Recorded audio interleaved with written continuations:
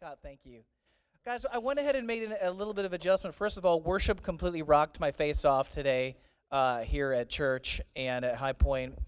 And I wanted you guys to have the opportunity to hear something, even as just the theme that's happening right now, literally this morning, that we weren't even necessarily planning on. Sometimes the Holy Spirit just kind of rewrites a script for you in a service, and that's happening. And you need to hear about how Jesus is changing lives.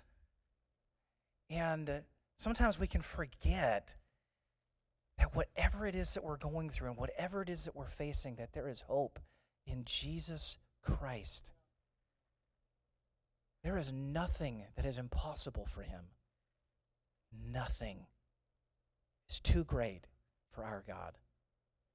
Because that's true, I wanted for you guys to hear from one of our campus ministers this morning for just a minute. Her name's Catherine. Catherine, you can come up onto the stage here.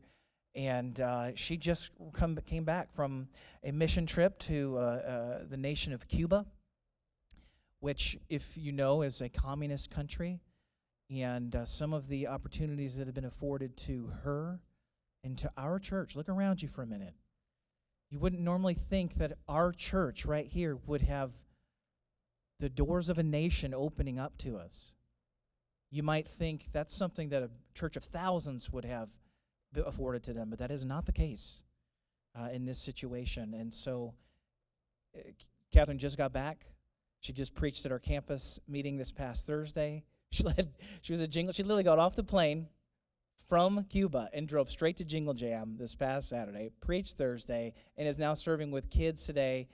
Somebody is holding down the fort for her because she's just rocking it. And I wanted her to share just for a minute on what God is doing in Cuba and how you guys have helped been part of it. Good morning, church. So I just got back from Cuba. I'm not sure if you heard. And we wanted to share a little bit about what happened down there. And so this trip, it was a little different than what you normally think of. It was a scouting trip. So what we did, we had a smaller team that went out, and we went with the purpose of seeing if we could really start a campus ministry down in Cuba. And so like Andy was saying, Cuba is a communist nation. It is a nation that it is literally against the law to profess faith, especially that which follows Jesus. And God, against all of that, has chosen to really open up a lot of different areas. So we go down there and we work with house churches and we work with current pastors. We train them and do all of this. But this trip specifically was focused on a campus. And so for the first time in the history of Cuba, a Christian organization has been given permission to actually go onto a university campus, which was insane. So there's a team of 6 young women who are in leadership in their church, and then one really tall 7-foot guy, our lead pastor, Keith Tower, down in Orlando. We went to the University of Havana, and you guys, we walked up. There's all of these steps getting up to the front of the school, and we would walk up 5 of them and then just stop and be amazed at what was happening. The fact that we were even allowed onto this campus. The previous trips, we would just drive by, but we were not allowed to actually step foot there. And so we went onto the campus, and we expected it to be sad and kind of despairing and just, you think communist nation, you think, oh, we're oppressed, we're upset. We walk onto this campus, and we just saw joy. We saw students playing dominoes in every corner. There was a group of students playing charades in one corner. They had music going, Justin Bieber just blaring on the speakers, and they were enjoying themselves. And so we got the opportunity our first day to go, and we were led by one of the students there. She's a student at University of Havana. She's a follower of Christ. We met her through the English school that we're a part of as well. And she gave us a tour of the campus. So she actually took us into all of the buildings. We got to go to the law school, which was amazing. We went into this huge classroom. It was like a lecture-style classroom. We walked in, it was empty, so we started just praying over the classroom and just kind of getting a feel for the spiritual climate of the area. And we walk in, and on the edge of the classroom, on one of the walls, there were pictures of Fidel Castro when he was a young lad, I guess, when he was in school at this university. So there are pictures of him, in his basketball stance, and there's one of him in like a nice suit, completely clean-shaven, didn't even look like what you would think of Fidel Castro with his like beard and just bushy hair. And as we're looking at this, we start to realize the magnitude of what we were doing, of seeing that this young man, this one guy sitting in this classroom, went to completely turn the trajectory of this entire nation. And to think if there was one person who interacted with him and taught him and shared with him the gospel and their testimony, what that could have meant not only for his life, for the lives of the students in his classroom, but for the nation as a whole. And so we began to really pray over specifically the university's law school. We began to pray for these young students who are seeking truth, they're seeking knowledge, and praying for the opportunity to bring them first to the gospel and to the truth of the Word of God, and believing for this generation to actually step up and be the generation to turn the entire trajectory again of this nation, to be living for God, to be proclaiming God, to have people starting on the campus level to go into law school, to go into the government, to go into the high places where they can actually make change and make a difference for this nation. And so this was the trip that I was blessed to be a part of. I was so humbled. I felt like half the time I was just helping the Cubans there do what they were doing, and I got to step back and just enjoy the amazing work that they're already doing down there. So we have the opportunity coming up to do another trip this coming year. We're not sure when or the details, but our goal is to go back. We had a wonderful trip. The scouting was successful, to say the least, that we have a huge possibility and opportunity to go and actually preach the gospel and talk to people about Jesus down there. So you guys are a part of that by sending me, by giving, by praying. None of this would happen without the support of our people here, with the support of Every Nation as a global ministry that we are. And so I just want to say thank you personally for being a part of sending me to be a part of that, but to also see just the greatness of what God is doing in other nations and to continue doing that there and to bring that here as well. Amazing. We're going to pray here in just one moment, but I want you to hear this, because for you and I, if you're American, you've grown up in what the world at least understands as our country being a Christian country. Now, we can debate the realities of that. I realize that. But most of you have not experienced an environment where being a Christian is against the law.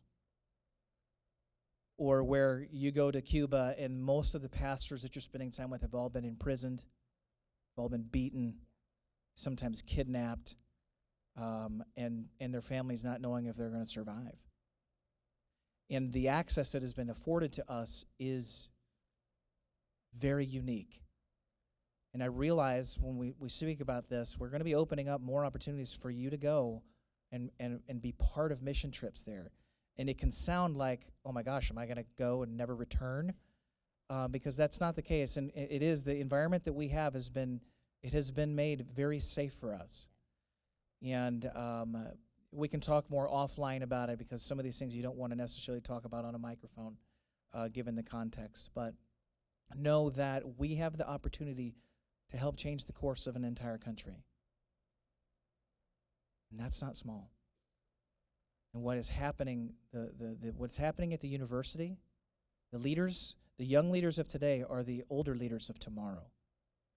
And so that's why we want to reach them. Because you reach people that are young and they get filled with the Holy Spirit and the power of God. And you know what they do? They live for Jesus and they create change. And that's what we're about. Anyhow, we're going to pray. Can you do that?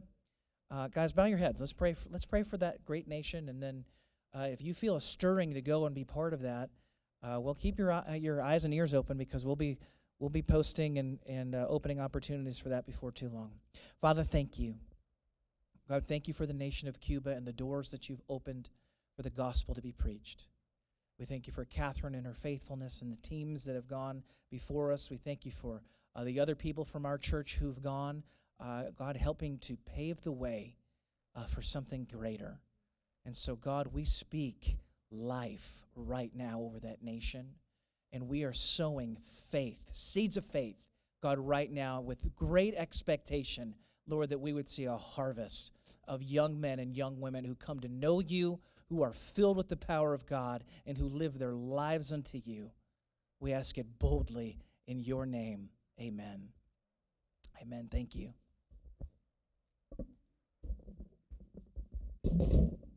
Sorry.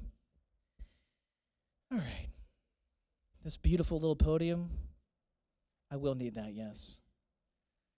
For those of you who are OCD, I'm going to just go ahead and apologize to you because you're going to see this happen a couple times. And you ever go to the restaurant, right, and you get seated at the table and you're like, why? Why did this happen to me? God, are you even real? You know, exaggeration. But are you going to help me? Bro, you're straight. If you're listening online, there are screws at the bottom of this podium, and I don't know how. It's like there's a little elf that comes in and just unscrews them during the week and makes it unlevel. So this podium wobbles. I don't know what's going on. Jason Hubbard, you are a man of many strengths and talents. All right. Wow. Good times. He's the secret weapon. It's true. Ladies and gentlemen, welcome to High Point. My name is Andy. If we haven't had a chance to meet, it's great to be here with you again. And let me also say, if you will permit me to do so, Merry Christmas. It's a great time to be alive.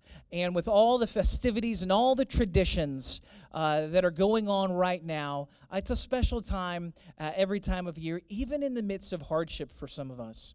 Some of you have lost loved ones. Some of you have gone through, you've had heartbreaking news. You've experienced divorce or whatever pain might be around for you. Sometimes that gets, exasperated, so to speak, over the holidays. But I want us to take a moment and anchor ourselves in the truest story of all, the truest tradition of all, and that is Jesus Christ. Why we do what we do. Jesus Christ. Now, there are things that we do at our house to celebrate Jesus. There are also things that we do that have really nothing to do with Jesus. Part of just some of the Christmas festivities. Some of you, I'm sure, have movies that you watch every single year. One of those, It's a Wonderful Life, you could make an argument, really does help you, honor Jesus in your heart. I don't know that you can say the same for the movie Elf. But nevertheless, it gets played at our house every single year. Why? Because it's hilarious. And, it's just one of my favorite movies. Some of you even watch it in July because you just love it that much. Well, it is, we're taking famous movies and we're letting them help us illustrate the power of the gospel and the power of Jesus' coming this Christmas. And so this week, we're using a clip from the movie Elf. And if you haven't seen Elf, you've got a little bit of homework to do at some point in time. And if Will Ferrell, if he just rubs you the wrong way, this is at least a clean movie that he has done.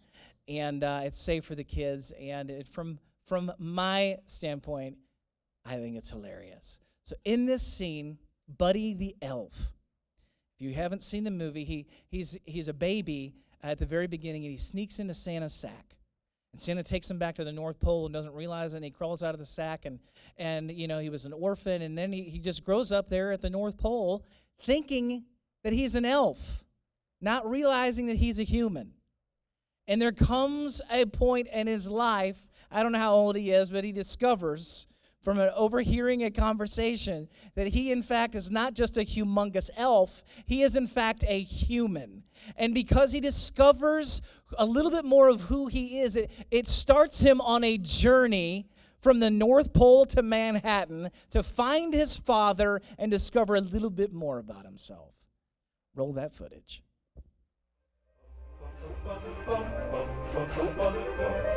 Hey, buddy, want to pick some snowberries? Not now, Arctic Pumpkin.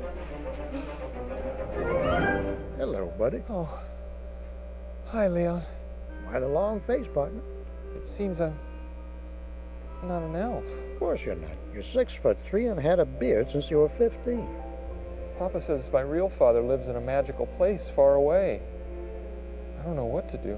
At least you have a daddy. I was just rolled up one day and left out here in the cold.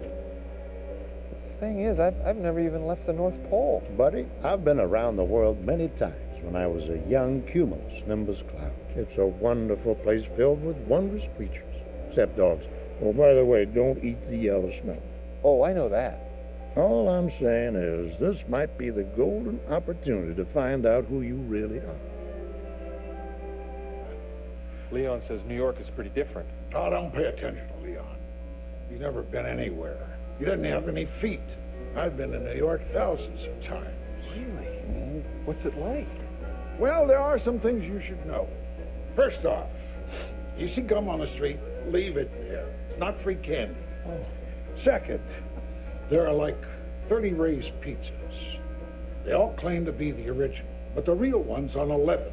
And if you see a sign that says Peep Show, that doesn't mean that they're letting you look at presents before Christmas. Can't wait to see my dad. We're going to go ice skating and eat sugar plums. Yeah, that's the other thing I wanted to talk to you about. You know, buddy, your father, well, he's on the naughty list.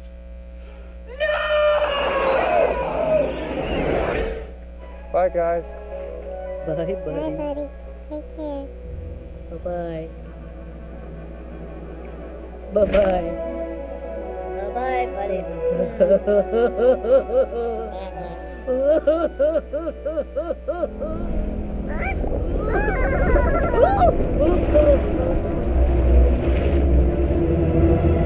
Bye, buddy. Hope you find your dad. Thanks, Mr. Narwhal. Bye.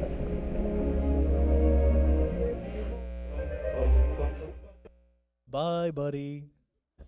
Hope you find your dad. I don't know what it is. It gets me every time. That and the weeping Arctic puppet who just is like overcrying. Just shit. I don't know what it is. Oh, every time, guys. Every time. I'll probably go home and watch it again today because it just fills me with great joy.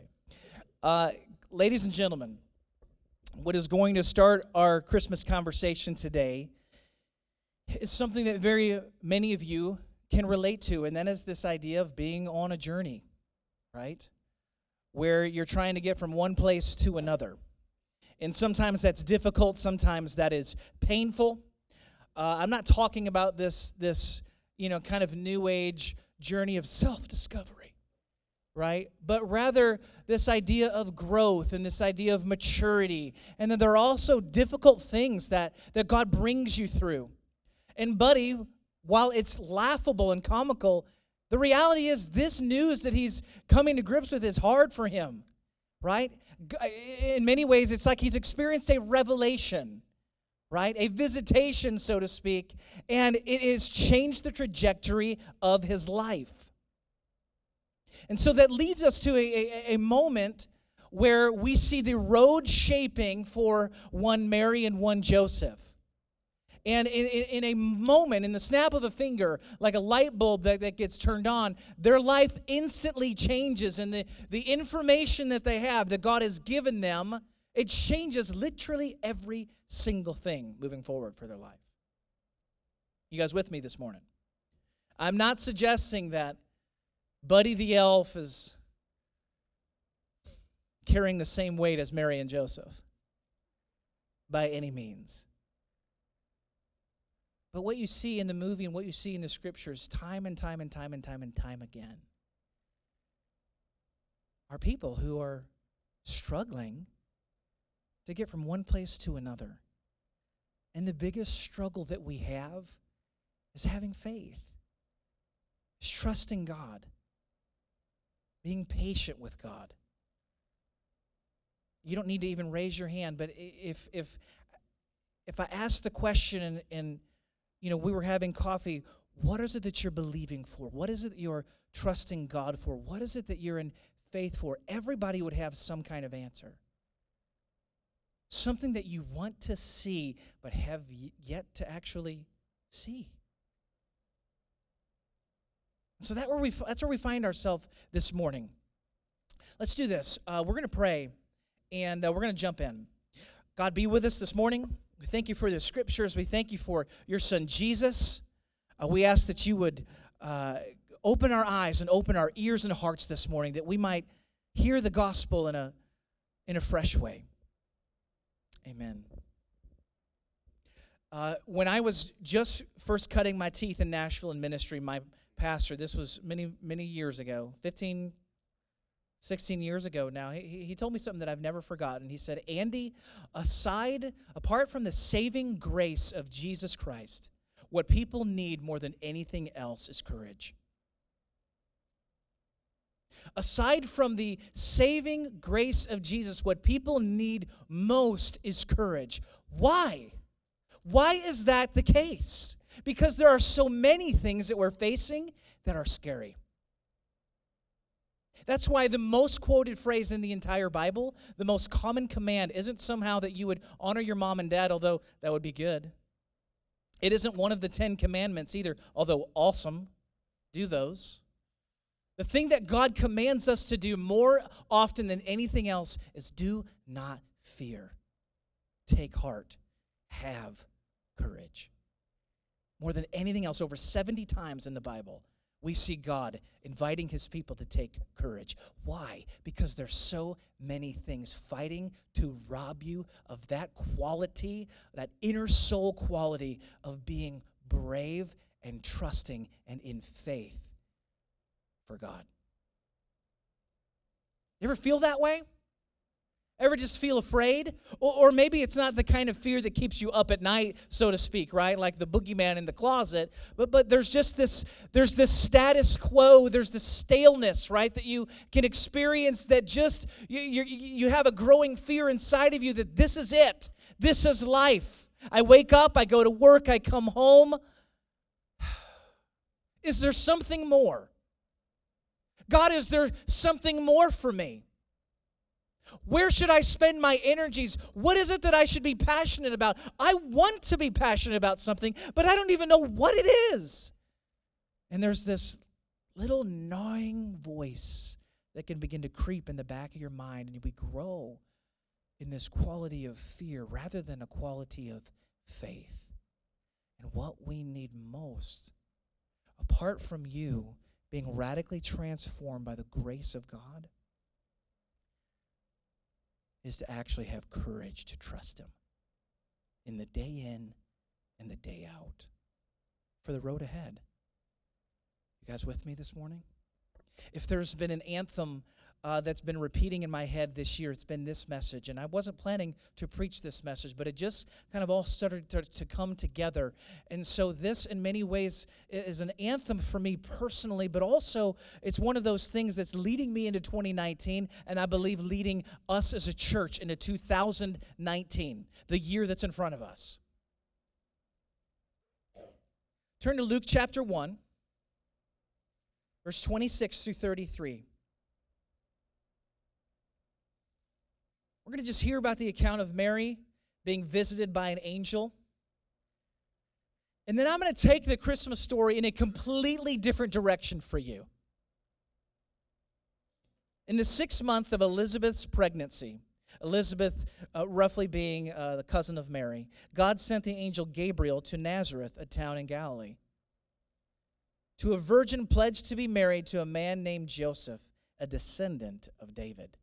The virgin's name was Mary. The angel went to her and said, "Greetings, you who are highly favored. The Lord is with you." Mary was greatly troubled at his words and wondered what kind of greeting this might be. But the angel said to her, "Do not be afraid, Mary. You have found favor with God. You will conceive and give birth to a son, and you are to call him Jesus. He will be great, and he will be called the Son of the Most High. The Lord God will give him the throne of his father David, and he will reign over Jacob's descendants forever. His kingdom will never end."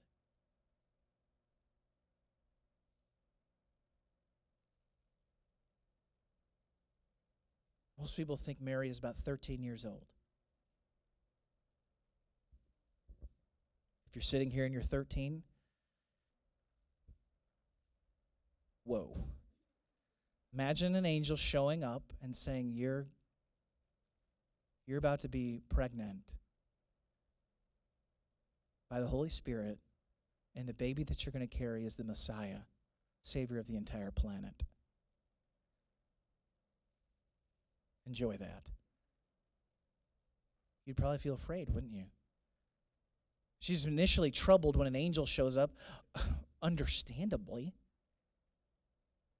And then God gives her this revelation, so to speak, a dream in her heart that he begins to quicken.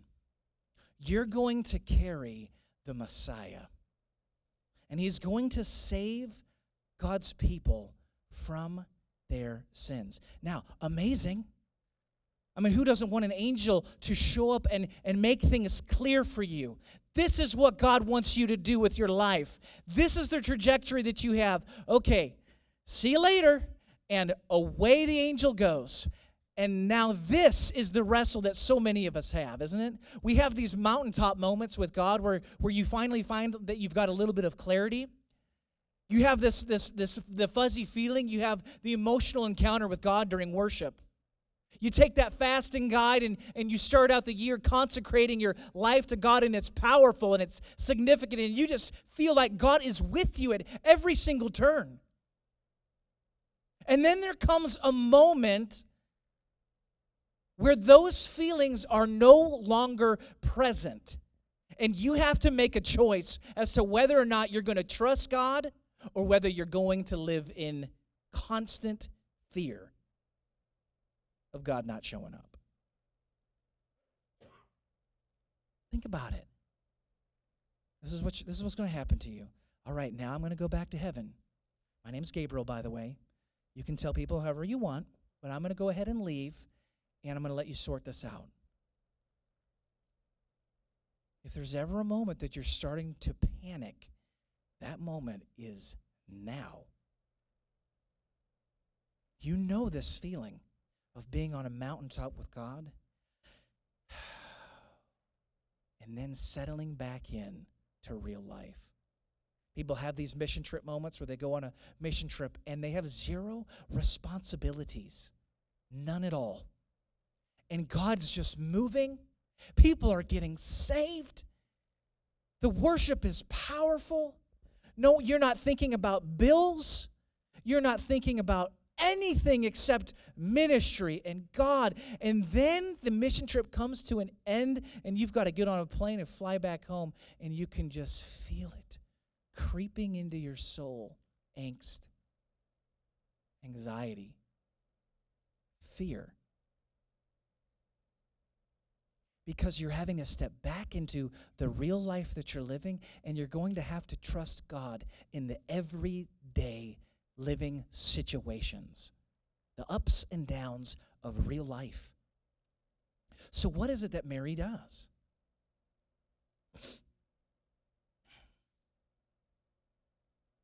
She does something that so many of us forget to do. And this is the brunt of the message today. Mary does not stay at home. She doesn't somehow, get Joseph and, make sure they're going to the temple every single day. She doesn't get on her knees and start, somehow praying or writing, a Jesus calling devotional. She doesn't do that. Although it'd be great. She doesn't do any of those things that you would normally associate with somebody who's trying to build faith, or, we don't have any evidence that she's pacing around her house, confessing the words of the Old Testament, somehow declaring God's truth over her life, although it would be great. We don't see her doing any of those things. What we find that she does is she gets home, there's a little bit of a moment with Joseph, and then she packs her bags and she leaves. And where does she go? Luke chapter 1, verse 39 through 45. At that time, Mary got ready and hurried to a town in the hill country of Judea. Now, some of you say hill a little differently than I do. Some of you say heel. I want you to know that's not right. Jesus does not approve of that. The word is pronounced hill, the hill country of Judea, where she entered Zechariah's home and greeted Elizabeth. And when Elizabeth heard Mary's greeting, the baby leapt in her womb. And Elizabeth was filled with the Holy Spirit. In a loud voice she exclaimed, "Blessed are you among women, and blessed is the child you will bear. But why am I so favored that the mother of my Lord should come to me? As soon as the sound of your greeting reached my ears, the baby in my womb leapt for joy. Blessed is she who has believed that the Lord would fulfill his promises to her. I want you to track with me here. Mary has been given the greatest responsibility that you can possibly imagine. God has revealed to her through the angel Gabriel that she is carrying the Messiah. But guess what? That Gabriel isn't going to be staying by her side through this entire pregnancy. No. Gabriel's leaving. And that means she's going to have to fight in faith to hold on to what she knows God has told her in the face of persecution, in the face of people calling her, I'm sure, terrible slurs. After all, people would have thought she stepped out on Joseph, and at that time, that meant death.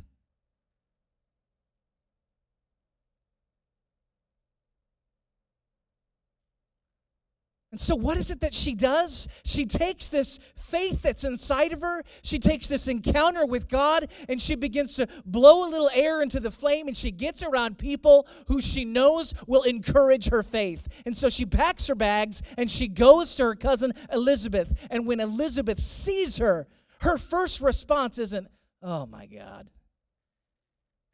I cannot believe that you are here right now. Do you realize what this is going to do to my reputation? No.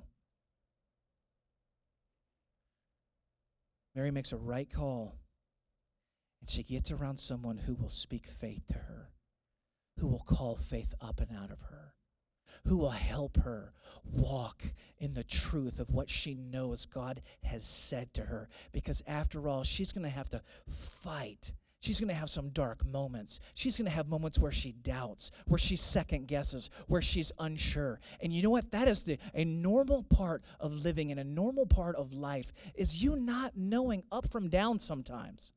Teenagers, I got great news for you that feels like bad news for you. Life is confusing sometimes. 13 years old, and you're supposed to sort this out? But she has great wisdom in this moment. And I would encourage you, teens, sometimes there are so many things that are weighing on us that we don't understand or we don't know how to sort out. And I want to invite you not to just do a Google search to figure it out, but go to someone that you trust, that you know, that's godly, that can speak into your life, that can speak faith and encouragement and cry with you and hug you and sort things out with you. 13 years old, and you have been tasked with carrying the Messiah. And so Mary does what every person should do. She finds someone who's been there, who's done that, who's a little bit ahead of her, and she goes and she spends time there. 3 months to be exact.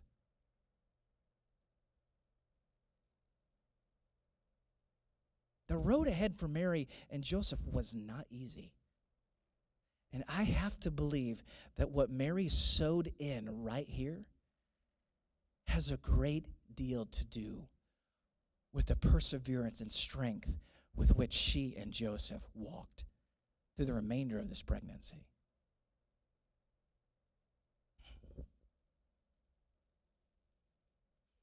And my question to you is, what is God saying to you? Because you can still read this story and you can say to yourself, man, that is awesome. That is great new information that I did not know about Christmas. Thank you, Andy. Or you can understand how this bears out in your own life. And the reality is that God is still speaking to his people. God is still speaking to you. He is still speaking to you, moms and dads. He is still speaking to you, teenagers. He is still speaking to you, single people. He is still speaking to you, those who've gone through difficult times. He is still speaking to you, those who you think you've squandered your life, or somehow your sin has moved you out of God's blessing, or somehow he can't use you. That is not true. God is still speaking to his people. And the question is, what will you do when you feel that God has given you a word to stand on? When God speaks something into your soul, when he gives you a dream in your heart, when he gives you a vision for something to be passionate about, something to pour your life into, what will you do when adversity comes? Because what we see Mary doing is the very single thing that you and I need to learn to do. Not just hunker down by ourselves in the privacy of our own home and fight this thing out, but get around other people who we know believe in us, who will pray for us, who will speak truth to us, who will call faith up and out of us. There are things sitting in this room, church, dreams and visions that are bigger than yourself. In fact, if you can accomplish every single thing that God's given you in your lifetime, I have news for you. You've got more to listen. You've got more listening to do from God, because I promise you there are things bigger than what you can accomplish in your own strength. What are the dreams that God's giving you? I'm fairly confident that no one's been visited by the angel Gabriel and given news such as this. In fact, if any of you come to me and say, I'm carrying the Messiah, we're going to have a different kind of conversation. But that doesn't mean that God hasn't invited you to carry something. That doesn't mean that God hasn't given you the baby of an idea to carry, the baby of a dream, the possibility of something more. There are business ideas in some of you that you've been sitting on because you're just not sure if it's God. There are relationships that haven't moved forward one bit because you're just not certain if this is God speaking to you. Some of you are sitting on ideas and dreams and visions for songs and books and different ideas and different pursuits, and you've been a little bit afraid to step out and step forward. And what you need more than anything isn't to somehow get in the privacy of your little room. It's to get around other people who will look at you and say, that's God. Yes, you are blessed. God is blessing this. God is blessing you. How can we serve you? How can I pray for you? I'm blessed for being a part of this. What do you need? It does something when you get around somebody like that. I realize I'm shouting a lot this morning. Passionate about this. I'm not angry about it, in case my face looks like I'm angry. If you're listening online, I'm not angry. I'm excited. And one of the reasons I'm excited about this, church, is that for much of American Christianity, we have settled for a version of Christianity that looks like you simply attending and sitting in a seat, learning a few songs over the course of your Christian career, being familiar with Bible stories, and that's it. And that's the extent of what it looks like for you to be in faith. And yet we have no account of that in Scripture anywhere. That is somehow the measure of what it looks like to be a Christian.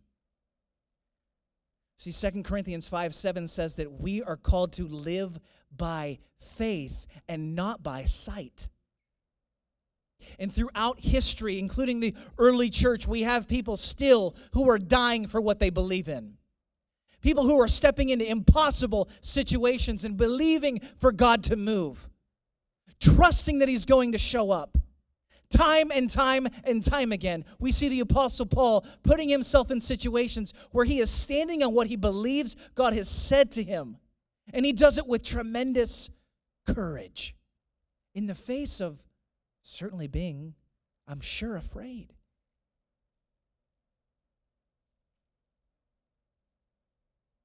Time and time again, we see the early church on their knees praying for God to move somewhere, the release of someone that's in prison, the salvation of someone around the corner. And time again, when God's people walk in faith and not by sight, we see God do something amazing. I'll give you an example of something that's not in the Bible that maybe you're familiar with. If you're familiar with the name Do Wan Chang, he's Korean, moved here to the United States in 1981. And he came here with his wife. They were fleeing some political hardships there in South Korea. They got here to the United States with a dream in their heart of starting a cafe, because that's the little experience that they had, and they didn't speak hardly any English, had hardly any money, and they were caring for not only each other at about 18 years old, I think, at the time, but also a mom and a father. And so the day after arriving in California, Do Wan Chang got a job washing dishes at a cafe, but because it wasn't enough money, he also got a job pumping gas at a gas station. And then because that still wasn't enough money, he started a cleaning service in the evenings and cleaning offices. Had 3 jobs, while his wife was a hairdresser. Now they're Christians, and they've put their faith in Jesus. And with all of the things happening in their life, they still get up and they go to a prayer service every single morning at their church at 5 a.m. every single day.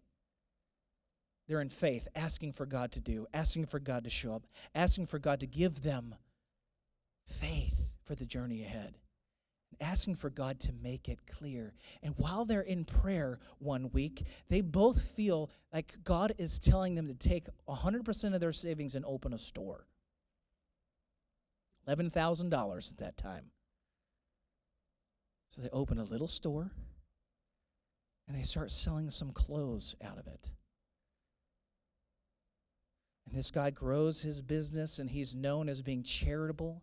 He's known as being a very kind boss. He sits at his desk, and he always has a Bible generally open on his desk, because he leads. He makes Bibles available to all of his employees, and he takes corporate money and funds people on mission trips.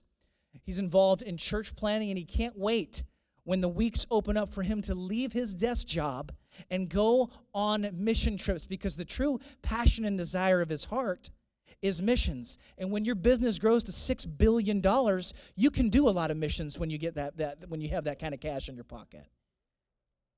And Do Wan Chang and his wife started a company that you might be familiar with called Forever 21. And on the bottom of every single shopping bag there is the Bible verse, John 3:16.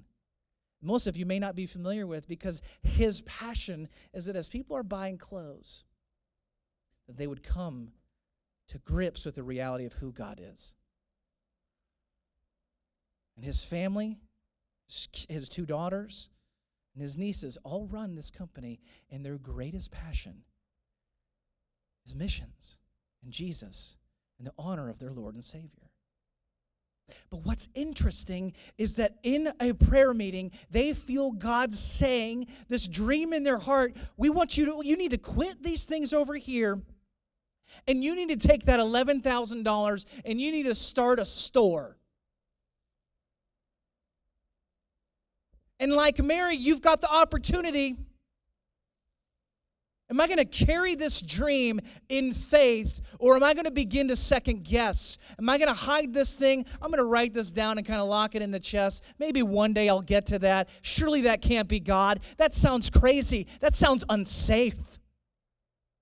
That doesn't sound like the God that I know. I mean that's risky. You're right. It is risky. It's crazy, isn't it?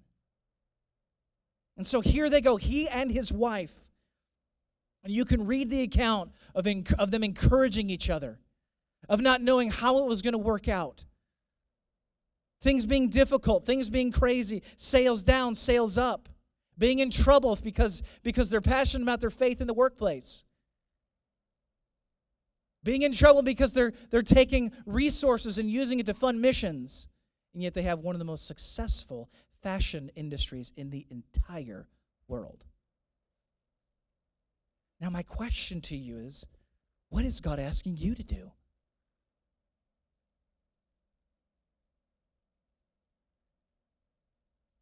You do not need to start and be somehow a fashion mogul for Forever 21. Nor do you need to somehow be a business owner or entrepreneur. Maybe that's what God is asking of you. It could be that God is asking you to let go of your job. Maybe what you need to respond to in faith is actually being a stay-at-home parent. That can require just as much faith as the latter.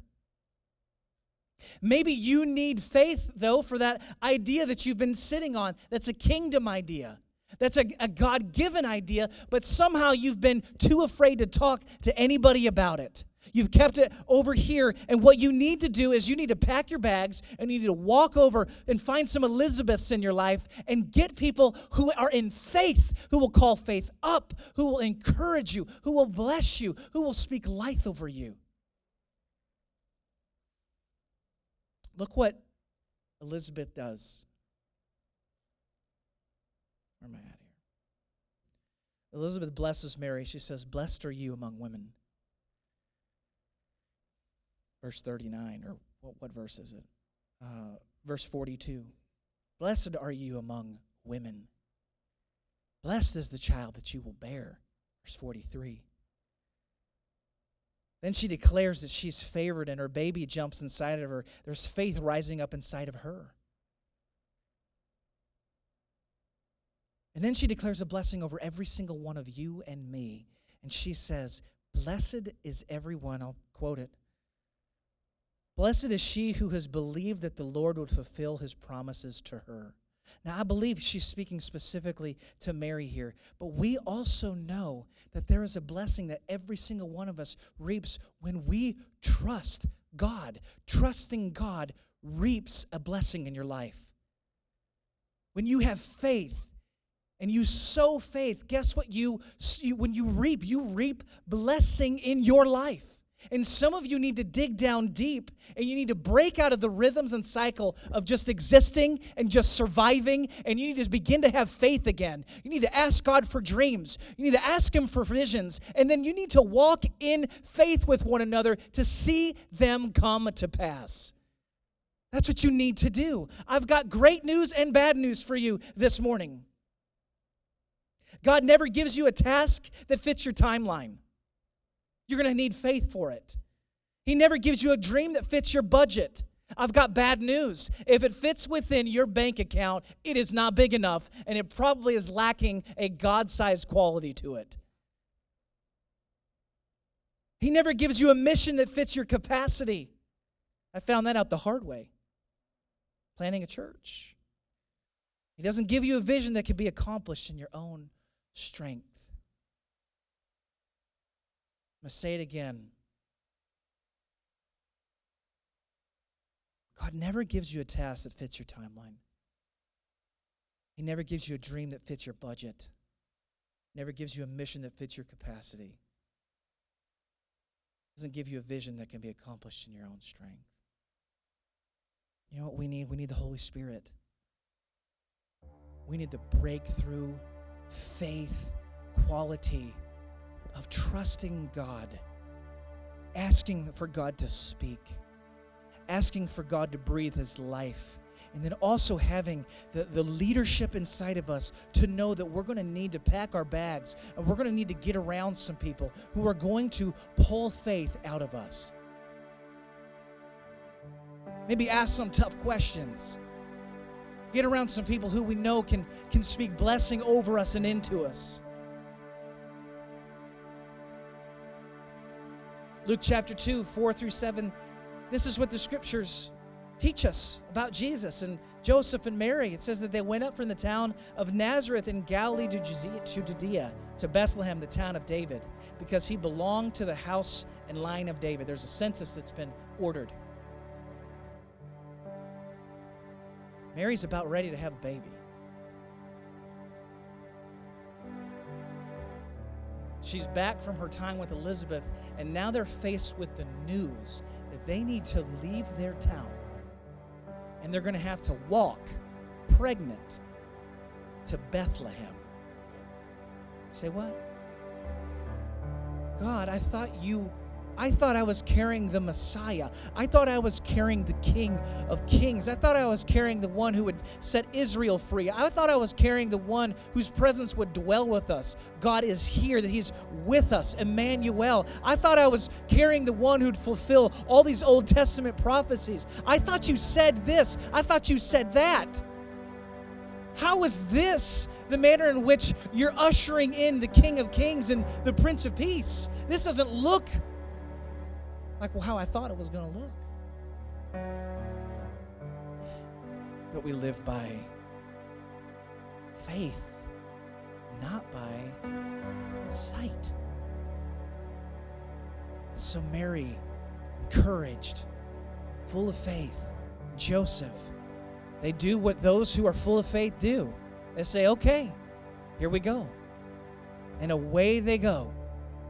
They get the donkey. They're making the journey. They get to the inn. Oh, surprise, there's no room left at the inn. Could this be any worse, God? Are you sure, Lord? Are you, maybe, I'm beginning to second guess whether or not this is really like the Savior. Did I imagine that angel showing up? Did I imagine what God said to me? It's not what happened. They continue their journey, and they continue it in faith, because that is the manner in which those who follow God live. We live by faith and not by sight. And when God gives you something to carry, when He gives you a vision, when He gives you a dream, when He gives you the baby of that thing to carry in your arms, the only response is to do it by faith. Because if you live by sight, you'll never get there.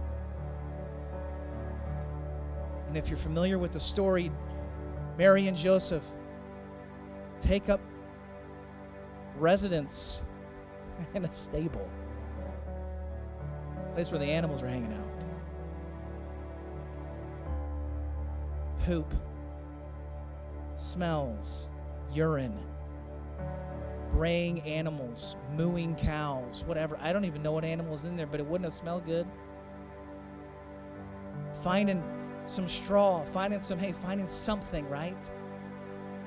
There's no comfort. There's no qualities about it that say we're ushering in the King of Kings in this moment. And that is exactly the way God ordained it, because once again, we are people who live not by what we see, but by what we know and believe. And it produces some soul fortitude inside of you.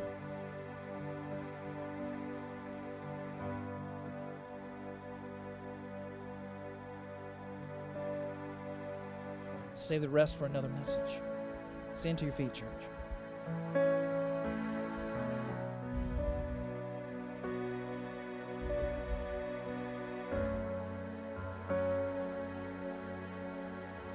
Here's what we're going to do this morning. We're going to pray. And I want those of you who are sitting on something, those of you who, like a Mary or a Joseph, that God is, you feel like God's given you an idea, or He's given you a dream. He's put something in your heart, and you're waiting for God to show up. I want to pray for breakthrough for you this morning. You might be sitting here this morning, and it's literally what you're believing for is something to do with your kids. And you've got to fight to be in faith and to stay in faith there. Well, let's pray together. Some of you, it might be that you would experience breakthrough literally at a job, or that you'd be able to start that business, and you feel like it's not just you crying out in your own flesh, but it's something that you feel God has truly given you and graced you for. Well, let's pray for God to give you breakthrough. And after we pray, I'm asking you to do what Mary did, and that is to find other people of faith and share what God has given you, and be a source of mutual encouragement for one another. Speak faith to each other. Call each other up. Remind each other of what you know to be true. Because sometimes it's hard to trust God, because our flesh wants to live by what we see rather than what we know to be true in our hearts and our soul. Father, we thank you. God, even this morning here at High Point Church, Lord, I thank you for the dreams that you've set in people's hearts.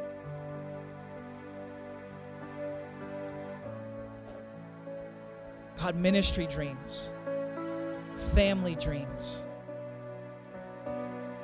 God, I pray for those who've dreamed of a family right now. God, and I pray you'd bring them fresh courage for the road ahead, that they might trust you and believe you. God, I pray for those who are believing, already have a family, yet, God, they need you to break through. They need you to show up. God, I'm asking that you would move right now, powerfully, by the power of the Holy Spirit, that you'd bring courage to them right now, right here. God, courage. Courage, God. Holy Spirit, courage.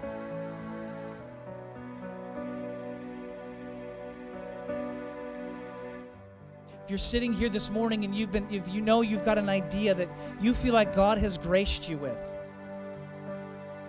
maybe it's a dream, a business, raise your hand. I want to pray. We're going to pray with you right now. Maybe it's a ministry or a business dream. Raise your hand. Don't be shy. Father, right now, I thank you for the dreams that you've set in our hearts today. God, even those who didn't want to raise their hands, God, I'm asking, Holy Spirit, that you would move powerfully in this place right here and right now.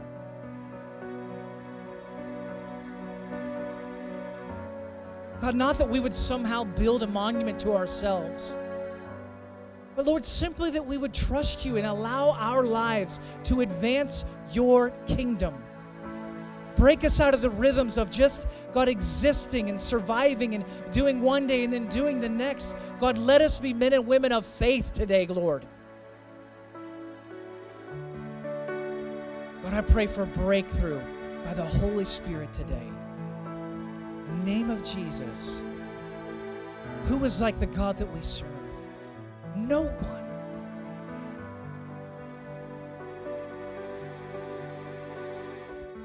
Jesus, I thank you that you, more than anything, God, are the King of our hearts. God, if there's anything we need faith for, God, it's to trust you, to change us, to make us new.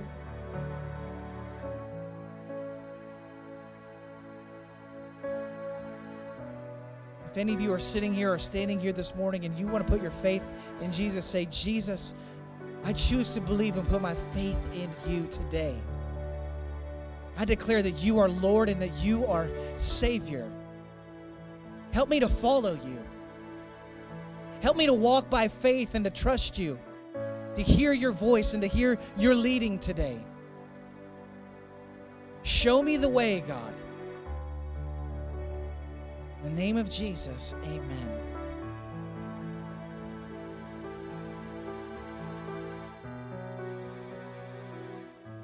Here's what I want to encourage you to do.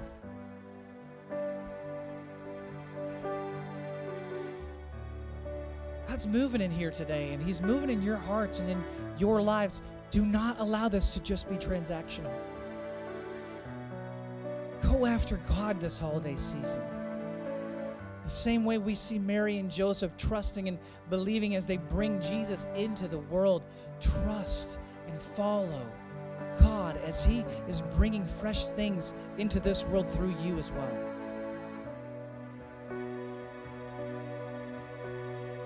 And share it with someone.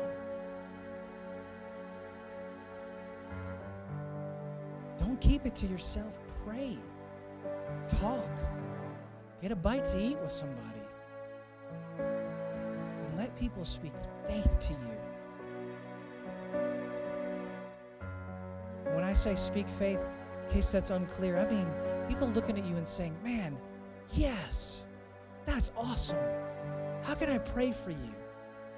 What can I do for you? How can I link arms with you? How can I be a support for you? Man, I'm so blessed that you have allowed me even in on this. I'm blessed and you're blessed. What a blessing it is. God is amazing. I love that. I'm with you. I'm for you. That's what it means to talk faith to each other. It's not, oh man, that's great. Cool. And you just kind of go your way. No. Partner with someone. Link up with somebody and walk in faith, not by sight. Amen. Church, it's going to be a great year ahead. Only got a couple moments left together on Sundays here in 2018. We're not done. But I'm already getting excited on what God wants to do through us in 2019.